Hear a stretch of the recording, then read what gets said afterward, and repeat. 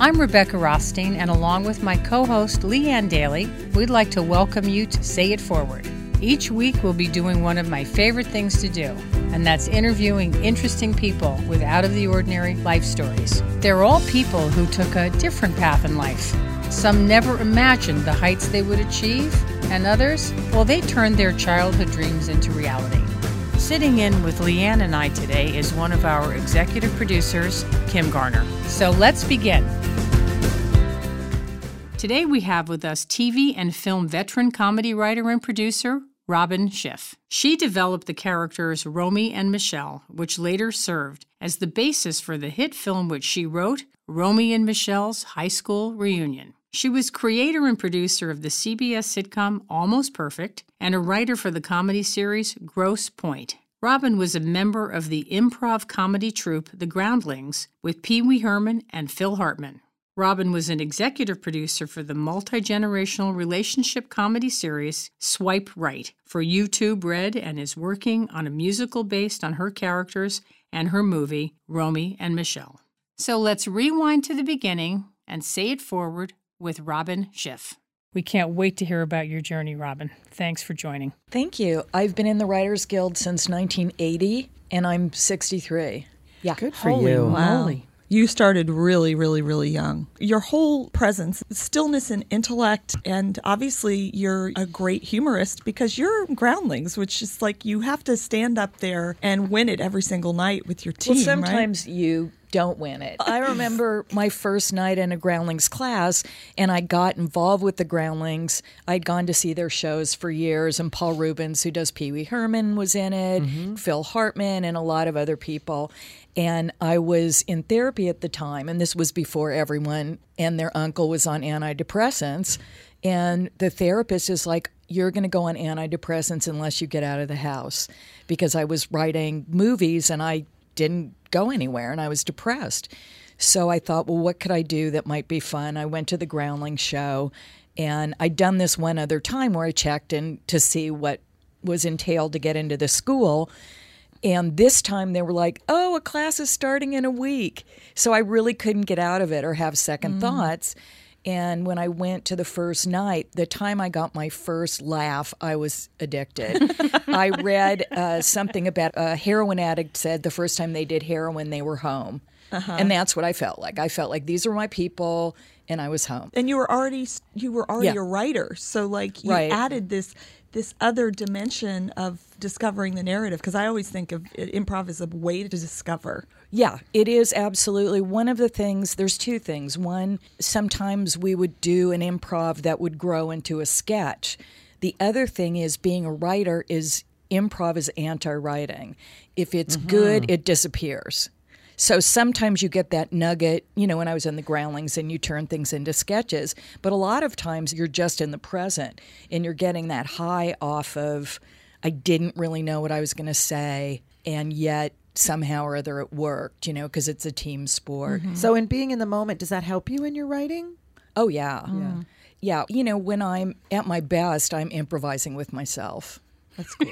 That's super Let's cool. go back to the beginning, because we're already right here. Yeah. But let's take you back, because I think to be a comedy writer or have any talent like that, it shows up really, really early in your life. Yeah. So where did you grow up? And I grew up in L.A. My mom was also born in L.A. and went to L.A. High. And my dad was from Detroit and went to University of Michigan, became an orthodontist. And even though I grew up in L.A., my parents and their friends were all these upper-middle-class professional Jews, basically. Doctors, lawyers, exactly. real estate execs. That Exactly. My dad was a dentist, and it was sort of expected that I would either go to law school or business school. That wasn't for me. And Are you an only child? No, I have a younger brother, and I'm really close with him. Is he funny too? Yeah, he is. I should mention that we would have these family dinners, and I had an uncle who was hilarious and outrageous. And my dad he wasn't as funny as he thought he was. The son of the hilarious uncle was also hilarious. And it would kind of entail somebody saying something stupid at some point in the dinner, and then everybody would keep circling back to it and mock the person. And that's very similar to a writer's room. You know, you go in, people are being funny, you got to get into the stream of the conversation. If you're in a good room, everybody mocks you when you pitch something shitty. But you had no history of being in the entertainment business growing No. up. You were a Jewish doctor's daughter. Right. Yeah. Living in L.A., second generation, living in, where did you live? Brentwood. So you grew up on the west side. Right. And there you were. Did you have a nice childhood? Were you happy? No, my parents were both narcissists, and I will mention that I have an amazing relationship with my mother now. I had to create strong boundaries, which I did about 12 years ago. Wow. Yeah. Maybe it was more like 15 years ago. It doesn't matter. It was. But you figured it out. I got to the end of my rope. Yeah. And I was going through my divorce, and my brother was divorced, and she said something that really upset me. And I got up and I was like, I'm leaving. It was at brunch at my mom's house. First, I told her to be quiet, and she wouldn't be quiet. She kept talking. And I said, I told you to be quiet. And she kept saying what she was saying. And I got up to leave. And I hear this little voice say, I'm sorry. And I'm making my big exit. I'm almost to the door. I'm about to leave. So I'm going, she said she was sorry. Now what do I do? So I went back and I sat down, and she'd never apologized to me. And later she came up, she was very emotional and said, I'm really sorry. Wow. And then I went in my car, and I remember I cried because I had, for the first time, I had empathy for her that she wanted something that she didn't know how to get, basically. Mm-hmm. She must have been in her 60s then, right? Right. Yeah, I was in my late 40s. You're right. So it took her till that point in her life to be able to stop herself from being Right. a narcissist and acknowledge you. Wow. How did that show up when you were young? So is it like you felt you were walking on eggshells, that Yeah. your voice was never heard? Yeah, both those things. You know, and I'm no shrinking violet either, so it was really confusing to me how I could speak up and it would have no impact on And how did humor fall? the humor came out at these dinners and when I went to other kids' houses to charm everyone. And I was funny with, you know, with my friends. And my whole thing for years was to be outrageous. And it's interesting because I never was the calm person. The funny uncle was your dad's brother. Right. Right. My mom's family was the Finkels, and the Finkels are not really a continuing part of the family. And the Schiffs, I'm still really close with my cousin Michael. And then the second generation, they're my first cousin's kids, two of them I'm very close to. So that's the side of the family that had the humor in it. Right. How old were you when you remember that, going to your friends' houses and being funny? It was mainly high school. I had a younger brother, and when I was little, I always liked to read books about big families.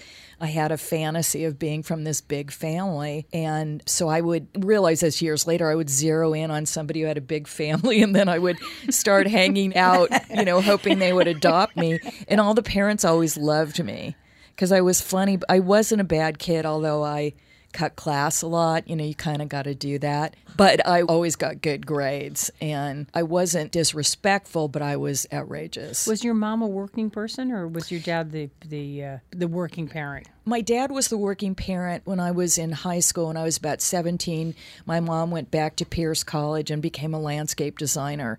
And then she ended up doing that for about 20 years. So she did work, just not when I was growing up. Are you close now to your brother? Oh, yeah, I'm so close So to you're my close brother. with him. Oh, yeah. And what about your dad? My dad passed away when I was 34. Oh. Wow. But I never got that shift in the relationship that I did with my mom. Do you think that was because you weren't ready to have it, or Yeah. it just didn't, and Yeah. timing didn't work out? He was relatively young when he died. He was 67. Yeah. Yeah. Yeah. I just find it interesting to be like you're in high school. Like, to be funny takes vulnerability. I can stand up in front of the class and make people laugh, or I can go to my friend's house and make everyone laugh. I Or didn't you feel never thought about vulnerable any at of that? all. That was my thing. Yeah. You know, that was my thing, is to Yeah. be verbal, to be funny. And I say outrageous because I would just say things for a reaction. I would just be riffing off other people and sort of say what I thought of and not holding myself back. Bold. Strong verbal wit. Yeah. Exactly. When did it come to consciousness that you said, you know, I think I'd really love to write comedy? I wrote when I was a kid. I always wrote. And my parents had one rule that I thought was terrific, which is, this was in elementary school too. My brother and I had to be in our rooms at a certain hour, but we could stay up reading or doing art or no TV. We only had 1 hour of TV during the week. And of course, I write TV for a living, and I love TV more than anything. It's just my favorite thing to do. Somebody so once much said, programming. recently, well, you should give up some of your TV. And I was like, no, Yeah. no, I I'm know not my going to do it. priorities. So what would happen was whatever I was reading, it was almost like fan fiction. I didn't realize that that's what it was. But if I was reading Gone with the Wind, I would write a story about antebellum South, and there would be all these characters in it, and I could make them do whatever I wanted. And then when I would finish the book, I would abandon my writing. But I also did poetry. I remember one. Our family, they took my brother and I to Alvera Street for Christmas, and this is the poem. My brother was a shepherd in a Christmas play. He walked and carried a staff. I knew he was Jewish, but I didn't laugh. That's not bad, right? That's pretty good. wonderful. Thank you. That's It's the only wonderful. poem I remember from my youth. But you can see, it's like if you had a little kid and they wrote that poem. God, Yeah. that's so funny. That's adorable. But I used to have fantasies when I was a kid. I used to picture a book that I wrote. When I was growing up, there was this great bookstore in the neighborhood called Dunn's Books. And I would picture a book that I wrote in the window of Dutton's.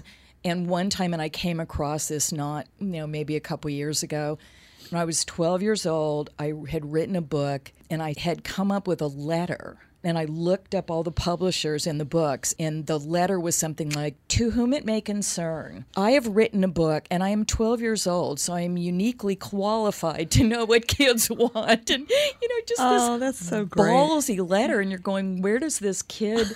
Then when I went to college, I studied history, and I sort of dropped out of the whole creative thing for a while. And I think I lost my confidence. And I was also a little influenced by my parents. And I had acted in high school, and then I gave it up in college. And I'm actually happy I did. I feel like I got a general education. I learned a few things that have stayed with me. And I think kids who just go into film are cutting themselves off from just an understanding of how the world works. What was the message your parents gave you? First, my dad's plan for me was to become a dental hygienist. Because at the time, because he was a dentist, he wanted me to be a dental hygienist because you could make $100 a day and work 3 days a week, so you had the rest of the time to raise your kids. And by the way, I don't have kids. That was a good plan on his part for you. Well, I understand where he was coming Yeah. from because he Yeah, thought I I do was too. going to get married and have kids and do Right. that whole thing. And then later it was law school or business school, and it was just the milieu that I came from. And this was another thing that I remember when I was first started writing. My mother sent me an article back in the days where you had to cut out articles from a newspaper, put them in an envelope, address it, put a stamp on, and mail it. But the article said it was about how only 6% of the people in the Writers Guild made a living at it. And I believe my response was, fuck you. How do you know I won't be one of the 6%? Yeah. And when you look at my career, I'm a complete aberration. Female comedy writer, old bag, just got another job running a show. Yeah. Yeah. Well, we could lose the old bag Yeah. part. But you know what I'm I know, I'm saying? kidding. not Yeah. in my 40s anymore. No, I understand. Statistics are just numbers. They don't actually define us. We define us. It's true, but You have a great reputation, though. I mean, you've been around a long time, and I I've have. never heard anything negative about you. I can give you some names if you'd like. You can't work as long as I have and not have people who don't like you. But that's- and most people that I work with want to work with me again. And I feel like that means more to me than somebody hiring me off my reputation. Right. Because that means that It was a great experience. it was a good experience. Did your dad get to see your success before he passed Not away? really. Was he worried about you? I think he was. Well, the truth was, I was working for 8 years, but I wasn't produced. So I was making a living, but my parents didn't understand what I was What doing. you were doing, yeah. Right. And then I wrote a play called Ladies' Room. Romy and Michelle were characters in Ladies' Room, and it started as a sketch at the Groundlings. And it took place in a pickup bar, in a woman's bathroom of a pickup bar. And I'd been trying to get this off the ground forever. And my dad died in April, and there was about to be a strike. And Aaron Spelling had become aware of the play and wanted to put up money for it. And we did a production at the Tiffany Theater in Hollywood. But because of the strike, there was a ticking clock. So I'm at my dad's memorial service and I'm getting these calls. It's like, from Aaron Spelling's company, and are you going to do this? And it was just very weird. How long have Romy and Michelle been with you as character? Can you tell us about the origin story of Sure. them? Well, they started in the play Ladies' Room. The main characters in the play all work together at an advertising agency in this building, and they come for happy hour. And the basic idea that I wanted to explore at the time was I was very ambitious and very driven, and I'd always thought that if I was successful enough, that I would be more attractive. And of course, guys don't care about that. I'm not saying they Sometimes all they're don't. intimidated by that. They're intimidated by it. So that didn't work the way I was thinking it would. And so what I wanted to explore was the kind of complicated relationships between men and women. And this was in 87. And how do you stay physically attractive to men at the same time you're being the successful woman? And I, by the way, don't have the answer to that question. It was exploring it more than anything else. So I made this decision. It was one set. You weren't going to go out into the bar, that I was going to do it as real time. So in order to do that, the main characters had to exit into the bar. Stuff would happen. They would come back into the bathroom and talk about it. So I needed filler. So I came up with these characters of these three waitresses. And then I used to drive by Nikki Blair's. I don't know if you remember, I remember Nikki Nikki Blair's. Blair's. And it was like a club. And I would see all these girls waiting to get in, and they were all wearing black, but they were wearing different versions of the same outfit. So I decided to base these two girls on those girls, and that was Romy and Michelle. And in the play, they were just as disgusting as I could make them. Outrageous again. Outrageous Yes, again. yes. Exactly. I had a run at the beginning of the play that didn't make it into the movie because I had to make the characters more dimensional for the movie, but there was a whole run about Michelle going to the gyno, and I wanted to have it be favorite as thing to do. disgusting as possible without ever saying the word vagina. I mean, I wanted Disgusting or honest? It was Like, honest. Yeah, because Well, I mean, you're but kind of at the cringy. forefront of Cringy. all of that. I wasn't. Right? When you look at what Lena and everyone's doing now, these young girls doing these shows about, let's just talk about what we actually talk about. and as Sex women. in the And you were- City too. Yeah. I Yeah. was Way ahead. years ahead of Yeah. that Way because ahead. this was in '88, and I had the women talking about sex. But I do remember some of the run. I'll see if I can remember the gyno run. So this is between Romy and Michelle. So I went to the gyno today. Ugh, I hate going to the gyno. Me too. So what do you say about the infection? Oh, it's not an infection. So what is it, like a disease? No, it's because I left my diaphragm in. Oh my God, Michelle, you're not supposed to leave it in. Yeah, that's what my gyno said. So you see what I'm saying? Yeah. Yeah. So it's a picture that you're painting in a way, right? Yeah. Exactly. But you never say How dumb she is. you never say how dumb she is, but you also never say vagina. You never say Right. discharge. Right. You know, Yeah, I'm yeah. saying this all now, but I went out of my way to make it as vivid as possible without being obvious about it. Not because I'm a prude, because it was more of a challenge. Well, and it's also when you're speaking about those things honestly, that's how you're going to connect to anybody Exactly. that's watching. We're or, much you know, more in tune. I mean, this was 30 years ago. Yeah, I know. Yeah.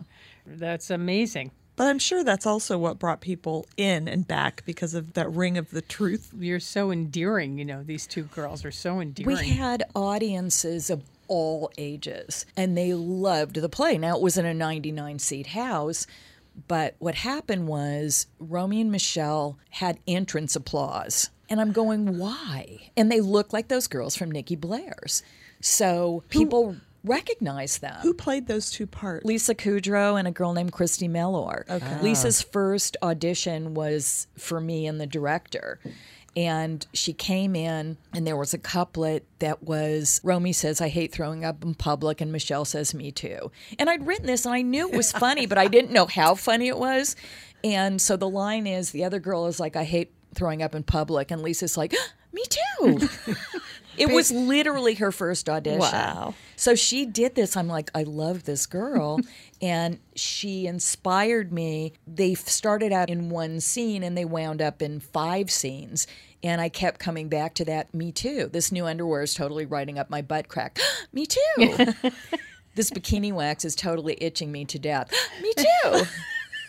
You know, so I can totally relate to you. yeah, exactly. Yeah. Exactly. It's just such a big, crazy coincidence. You go to school, university, you take history, and you kind of let your creative take the back seat. Right. So what happened? How did that come back for you? I graduated college with no skills and no idea what I wanted to do. One of the things that I learned that stuck with me is the sort of cycles that the world goes in. And, you know, all the Puritans came here for religious freedom and their kids didn't give a shit. Right. Yeah. You know, or you look at the first wave of feminism. And I'm not saying all the kids didn't give a shit, but then I want to get married and, you know, I want to be there for my kids. And when people ask advice, you know, about being a writer, I say you better really want to do it. It better be who you are, because not only is it hard to get jobs, but it's hard to write.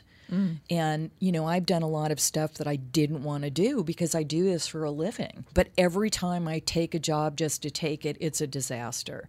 And this new show that I'm doing for YouTube Red, Swipe Right, the show is such a good show. The girl who wrote it did such a great job. Her name is Carly Craig.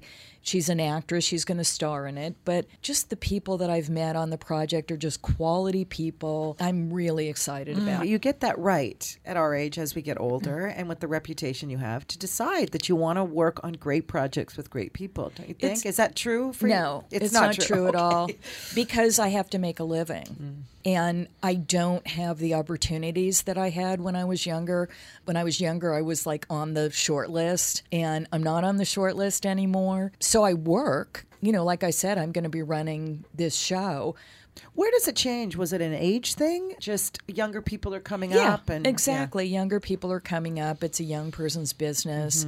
But the young people coming up need a seasoned person to make sure that they can get the job done, and production doesn't slow down for incompetence. Yeah. And Carly, you're partners with Carly in making it a great show. Exactly, Yeah. exactly. And one of the things that I love about the subscription services for a writer is you write all the scripts before production so that you can really have fun in production. The thing that kills you in production on a regular show is to have to write while you're casting, shooting, and editing. And if I mean, this sounds like a vacation to me to just have to, you know, cast, shoot, and Tell me, I do post. should know this, but I don't know what YouTube Swipe Right is. Is this a new network? YouTube Red is the new network. It's a new subscription service. I guess Google bought YouTube. Yeah, a long time ago. Long time ago, and they want to create original content like all these other subscription services. Like real content, It'll like be 30-minute real content. content. Yeah. Not I little think 30-second, It's like you know. what Amazon and Netflix Yeah. have Oh, done. I didn't know that. They're I doing think it. at one point they tried to do things should with know that. YouTube stars, and there's no way to do it because you can't sustain it. So they want to make, original content. yeah. And it's a comedy. It's a comedy. I'm trying to encapsulate it, but it's a story of 3 generations of women. The mother and the daughter are both dating. And so the mother's a widow, and she's kind of getting back into the dating world. And the daughter, who's 35, has been just getting out of a 12-year relationship, which is based on what happened to Carly. And it's sort of dating, but it's also the relationship among the women in the family. Is it just common sense that being a female and a strong, outrageous female, that's what you want to write comedy-wise? Or can you write, have you been involved in a lot of things that aren't women's stories? The last thing that I wrote that was produced was a pilot for Amazon called Down Dog. Did not go loved further. it. But the main characters were 3 guys, and I'd never written guys before. I had this meeting. I needed a job. It was the producers could hire me, and they wanted to do something about 3 guys. Basically, they were like, we want to do a male Sex in the City. Like, that's nothing. That's like a big nothing. That's just a show about guys. But what I found was it took me a while to get comfortable writing guys. I was a little intimidated. One guy who was the sort of most, not macho, but the most sexist and Unaware. and, crass.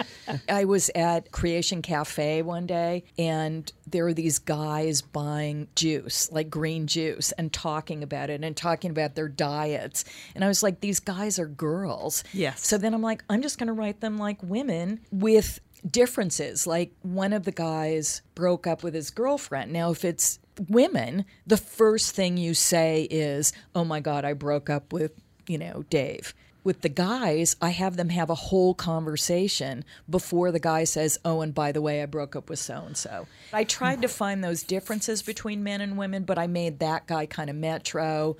And, the yoga teacher had a much more successful girlfriend. But it was really fun because they were 35-year-old guys, and they just don't have the issues that we do. Yeah. And so it was relaxing. What was your first job? Let's go back again a My little first job, I'm trying to think. Oh, my first job was out of college, was Yeah. as a media buyer. And those are the people, I didn't do the creative for commercials. You buy the time. Were you at an agency? I was at a small agency called Target Enterprises. Okay. I was horrible at math. Thank God I wasn't in creative because I might have gotten stuck there because I would have been good at it. Yeah. But I just hated this. This was in the mid to late 70s. I was making $1,200 a month. One of their biggest clients was Home Savings and Loan, and we had a meeting that said, please check the ashtrays for roach clips. Jesus. I was a wreck in those days. I really was. The older I get, I've done a ton of spiritual work. I've done a ton of therapy. I'm not really doing any of that right now because I perfectly evolved and I don't really need to do anything else. But we noticed that. It's good to be perfect, right? But I have gone on quite a journey, like a lot of people. As I mentioned, I've had depression, and I'm on the right meds now, which is fantastic. I was seeing a therapist for years who was a meditator, and she discouraged me from getting medicated. And in retrospect, again, I'm happy that happened because sometimes change doesn't happen without sufficient pain. And if I had taken the meds, I might have been more content, but never gotten to the root of my issues. Like I probably wouldn't have been able to stand up to my mother. Because I think a lot of real That's very change, profound. a lot of real change comes from you changing because you're never going to change that other person. Right. My father always says that in order to get past the pain, you have to look at it. Yeah. You have to really take a look at it. So what happened was, again, this is also period specific, but I took the S training. And I was 19 years old or something like that. I took it again when I was 21 or something. It was a pastiche of spiritual wisdom from all over the world. But then it had 3 parts. It was lecturing, it was sharing, and meditation. But they would browbeat you. You weren't allowed to go to the bathroom. Basically, It was a little shaming and a little cult. Yeah. Like at that Totally. time. But what they did that I understand is if you want people to have an opportunity to change in 2 weekends, you kind of have to break them down. And I understood that in retrospect. I'm not saying I agree with it, but I understood that after going to a number of these things because you have to be receptive. But one of the things that they said was that you just have to do it. It was years before the Nike Just Do It, but they talked about if you were a dancer and you say, well, I need the studio and I need the right shoes and I need a mirror and I need a teacher. Right, let go of the excuses. You'll never do it. So I was working at the media buying service. I was miserable. I think I had to be there by, I don't know what it was. It was early, but I would wake up really early. I would write for 2 hours every day. I wrote a novel. When I was in high school, I had an affair with one of my teachers who was a complete predator. He had affairs with students every year, but I wrote a novel about that experience. And I got an agent from that who was one of my mother's landscaping clients. And she told him about me, and he was going to talk to me to be nice. He read the book. He liked it. He tried to sell it, and nobody sold it. He lost interest in me, which it took me a while to figure out. Then I got another agent. I'd written a spec script, and by a fluke, it got to a girl I'd gone to high school with who was the head reader at CAA at the time, which was a new agency. And it was submitted, and she had talked them into reading over the transom material for 1 month. The script came in on the last day of the month. Oh, wow. Wow. And she read it. I got a letter from her saying, let's have drinks. I just finished another script, which I gave her, and they signed me. But it was a total fluke. So you're working and writing at night. I was working at the media buying service, waking up every morning and writing at lunch. I didn't write at night because I was so fried. So I'm doing this. I finish the book. I get this agent, and all I want to do is write full time. So I think to myself, how can I get some money? And of course, the obvious answer is go on a game show. So Yeah, that's the obvious answer. that was Everybody I'm knows sitting that. here going, how can I make some money? Love that So choice. I went on Password and won $7,500 and a car and years supply of Drano. You know, they would give you these coupons for Drano, and I got a lot of Drano. So I won the money, and You can't make this shit up. you can't make this shit up. So I Did won you that sell it money. to an anarchist? I quit my job. My apartment at the time in Santa Monica, and it was a 1-bedroom cottage. It was Spanish style, just gorgeous, was $170 a month. So that's how I managed to survive on $1,200 a month. Then I started getting temp work because I was starting to run out of money. And then this script that I wrote got optioned. The woman signed me. It was optioned by this guy named Henry Jaglom for $2,500. My agents begged me not to make the deal because it was like your firstborn, 400 drafts, you know, and he was known to be a nut. And he was a giant nut. And I ran into him years later and was just kind of fond of him at that point, but I wasn't fond of him at the time. So you did sign, and you did. I did do it. It was the first money that I made, was $2,500 from Henry Jaglom. So he got my career started. And Cheryl Peterson, the first agent. So you felt at that time that you could quit your job working at... Well, I quit my job because I won the money on the game show. Oh, man, right. There you go. You basically bought 6 months to You were figure it newly out. rich. Exactly. But I wrote full time, which was a miracle. A lot of times people create opportunities for themselves and then discover how hard it is to do it when you have no deadlines or people encouraging you to do it. Right. But it was so essential about who you were. Yeah, exactly. You were always doing it. Yeah, from it the sounds time like you were never little. stopped doing it even when you were in school. When I Is your mother proud of you now? Yeah, so proud of Oh, me. that's great. Yeah. Did your dad get to see any of this No. success? No. Too bad. No, because he died. I was starting to tell that story, so I made the deal for the play at his memorial service. And when the play happened, after not being produced for 8 years, I got a million things that I'd been working on forever. The strike happened, the play was happening, so I didn't even have to feel guilty about not trying to get work. I had a low-budget movie in production called Loverboy that's still very popular. You know, boys who were 14 when that movie came out, you know, still love that movie. I had another TV movie in production, and a show that I'd worked on that had gotten canceled was being repeated because they had nothing to air, so I had money coming in from a network rerun. I've never been so happy in my life. So it went from nothing to a million things happening, but my dad had just died. What's your favorite thing that you've worked on? What Well, do you Romy most- and Michelle by far. Yeah. Because I felt like it was totally me. It was really weird. The studio didn't get any of the laughs because I don't write jokes. I write character stuff. But knowing how Lisa Kudrow might say the word okay, okay. Or, you know what I'm saying? That's a laugh. But they would read it and it didn't look like a laugh on a page. It just looked like I couldn't come up with a joke, you know? So the movie was in development on and off for 5 years. And it tested. It was one of the worst testing movies in the history of Touchstone. And then it opened. It got great reviews. Siskel and Ebert loved it. Janet Maslin wrote a great review in the New York Times. The LA Times loved it. There were a couple papers, but minor, completely unimportant. No, it's to this day, it's like a cult film. It's a big cult film. You We can't just say that name to anybody that doesn't know. Oh, Romeo and Michelle. We just had our 20th anniversary, and I was interviewed Vanity Fair, E, Huffington Post, I think it was Vogue.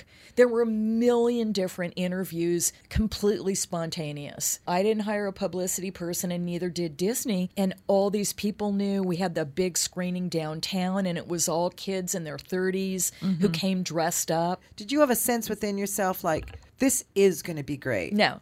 So you were like, oh my God, this is going to be a complete fly. Everyone's telling me this Correct. isn't going to work. That's correct. Wow. The director basically simultaneously quit and was fired off the movie, so he wasn't there for the last 4 months of post. So Barry Kemp and I recut the movie in 3 weeks. So there were whole chunks the way that he had them, but we changed a ton of stuff. There's a scene at the beginning of the movie where Romeo and Michelle are getting ready to go out, and they're looking at themselves and saying, I can't believe how cute we look. And don't you love how we can say that to each other and we know we're not being conceited? No, we're just being honest. And one of the things that I find that you do with your girlfriends is you don't completely run yourself down, right? You have your girlfriends you want to call and go, I looked amazing today. Or this successful thing, amazing thing happened to me, and have, be accepted for that. Yeah. But We that haven't. was a scene that he didn't understand because Yeah. he was a guy. So he'd taken it out of the movie. And he's like, well, the audience is going to hate them if they say that, because they're so pretty. I'm like, they look like drag queens.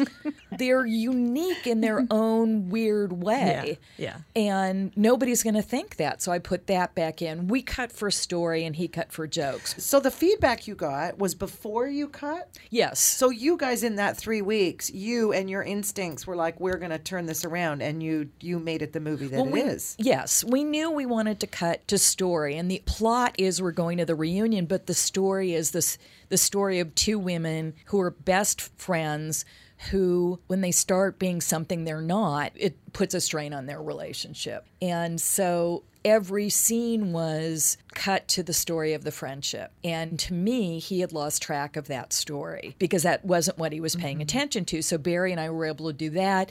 They came up with another $800,000 for music. And I think that really had to do with the producer, Larry Mark, who was friends with the head of the studio.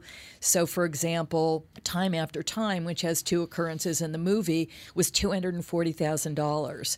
And, it's insane. You can get Stone songs for $60,000. So they never tested it again. And then they came up with this genius commercial in that genius one sheet. And they opened it wide, and the rest is history. But I know I loved it. But Oh, it was I fantastic. was so, I was so kind of beaten up by the process. I felt like it'd gotten in better shape, but I was really expecting a spanking, a public spanking. And I actually made plans to go out of town that weekend. Oh, wow. And what Really? happened was the same studio was releasing Grosse Pointe Blank, which was another reunion movie. Which was And also a good film. it was a really good film. The president of the studio was Joe Roth. His wife, Donna Roth, had produced Grosse Pointe Blank, so they switched the 2 weekends. So the weekend I was supposed to be out of town was during Grosse Pointe Blank, and then I was in town for the opening of Romeo and Michelle. They had no premiere for us. They literally had a shitty party at the Sportsman's Lodge. With some balloons. It was so pathetic. And then it was really a slow build. I feel like the movie really took off with video. And I think that's why all those young kids come to see it, because the movie wasn't a big hit in the theaters, even though people kind of think it was. A cult hit to build needs time. Yeah. The thing that I think about when I think about that film is it's like an archetype that was revealed, and it was revealed because you got to be in charge of telling the story. Right. Now I know that from what you told me, but Right. it is such a strong archetype. Like, I have nieces who are a little younger than the kids in their sort of 34, 35, which is Right. the age group that's really deeply into it. But they refer to Romeo and Michelle. It's like people say, oh, we're a Romy and Michelle, because it's such an archetype. But nobody had created that for this era. And you kind of did that with those characters. One of the things that was happening in that moment was Clueless had come out and done really well. And part of my theory is that Titanic was driven by the young female audience, and I think those two things influenced Romy and Michelle getting made, and by the time Lisa was a big star, it was in development for 5 years. So at the beginning of the process, she hadn't been on Friends. Right. Yeah. It goes really back to how you write to characters. And that's, I think, what makes something like a movie like Romy and Michelle endure. What I wanted to do was have it have surprising depth. And that I wanted people to feel emotional, like in the scene where they make up, and it's really emotional, and the girls really play it real. I think people are surprised that they feel something. I love that surprising depth. We're probably not as surprised now in this age, but when that came out, surprising depth is true, because people didn't talk about, they didn't see that. It was very, we don't want to talk about it. It shouldn't be, you talk behind closed door, or, just amongst it's your friends. embarrassing to admit that you want to go impress people. I went to Pacific Palisades High School, and we had this completely undistinguished class, just complete nobody that I stayed in touch with. I had one friend that I'm still really close with. But these were people I wasn't friends with. I didn't care about them in high school. And I still wanted to impress them. You still wanted to go. I was a TV writer or film writer. Right. And I knew I was going to probably be the most impressive person there. And I was still like, I want to go. We all want to be loved. We all want to be loved. And, we all have these things about our friends that we accept that don't really bother us in general. But if those things were really put under pressure and we had to say those things to someone else, it would be really hurtful. And that's what I tried to do with the fight. So it's really silly. They're fighting over who invented Post-its, but I wanted it to really be about these underlying feelings that come out, and they know the meanest thing. When you have your best friend, you know what would be their biggest Achilles heel, and they say that to one another. But then when push comes to shove, they're immediately back for each other. Did you ever see a book that you've written in the front window of a bookstore? No, because I stopped writing books, and I was writing screenplays. And a good friend of mine, she actually pretty much co-created Late Night with David Letterman with Dave, Meryl Marco. But she started writing books, and she's like, there's no white space on the page. It's all words. And she said, can you imagine having to revise something and read 300, 400 pages? So I'm not going to do that. What is it when you sit down to write something? What is your process? You sitting in a room by yourself with music playing? What does it look like? Interesting question. It varies. Like, I'm a night person, so sometimes when I'm really resisting, I'll just find myself literally drifting into my office at 9 o'clock at night. Lately, I've been working during the day. I don't work at all for months at a time. I don't have a set time I write every day. I really wish I did. I have this belief that I would be a happier person if I did all of these things every day. Meditate, walk, and write at the same time every day. I'm so much happier when I'm writing. Is there anything still on your bucket list to accomplish? Yeah, I was just going to ask you that. I'd like the musical to have a life. In terms of a bucket list, not really. It would be really fantastic to have something else that people responded to as much as Romy and Michelle, But I don't know if that's going to happen. So... well, you don't know. I don't know. And you're still very much in the game. You're still very passionate about what you love to do. Except when I'm quitting the business. Well, like a month ago. But it only but takes all the 3 years times. I've known you, you've wanted to do that before, so we don't really pay attention to that. Count that. I do We on just and go off. like that. It's really hard, It's to do hard. this all these years. Do you take much time off? Yeah. And what do you like to do? I take little trips with my girlfriends. I like Ojai, I like Santa Barbara. Mostly go there. A good friend of mine has a house in Aspen. I'll go up there. I'm going to Hawaii on Sunday because I'm going to start working really hard. I do not have a lot of interests. My ex-husband complained, you don't have any interests or hobbies. How can I buy you a present? But my interests and hobbies are all within the range of writing and improv. So that's what brings a lot of joy in your life. Right, but I do different things with it. Like I teach a class called Improv for Writing. I teach it infrequently because I do it for fun. I do mentoring with war veterans, which is also writing. This is through the Writers Guild Foundation. just stuff I'm interested in is within that range, or pushing myself to write something. I wouldn't mind writing something that was more dramatic than what I've been writing. And I'm sort of moving in that direction anyway. Well, it's nice that what you do, that you can be 85 and still, still create. Yeah. It's You're something always that's gonna with write. you, You're that always gonna do creativity that. is, going to come out. You could be the type of person and woman that at 82 write this incredible story about this journey. I mean, who knows what will manifest from that for you? It could be your biggest, most successful thing at that age. It could be. I don't know if I'll still want to be writing then. We'll see. We'll see. Yeah. Oh, my goodness. This has been a great Thanks, conversation. Robin. Really. Thank you, Robin. Thank you so much. My pleasure. Loved talking to you. Next time, you'll meet Missy Robertson, who has lived life in the spotlight ever since her family's record-breaking reality show broke into television. The Duck Dynasty reality series portrayed the lives of the Robertson family and their family-owned business, Duck Commander, which makes products for duck hunters. The show broke several ratings records on A&E, but ended in March of 2017. Despite the increased publicity on her family and personal life, she has become a strong local and global voice for morality and virtue. She married her husband, Jace Robertson, at the age of 19 and has contributed heavily and has been an integral part of the Robertson family business, which includes her own jewelry line called Laminin.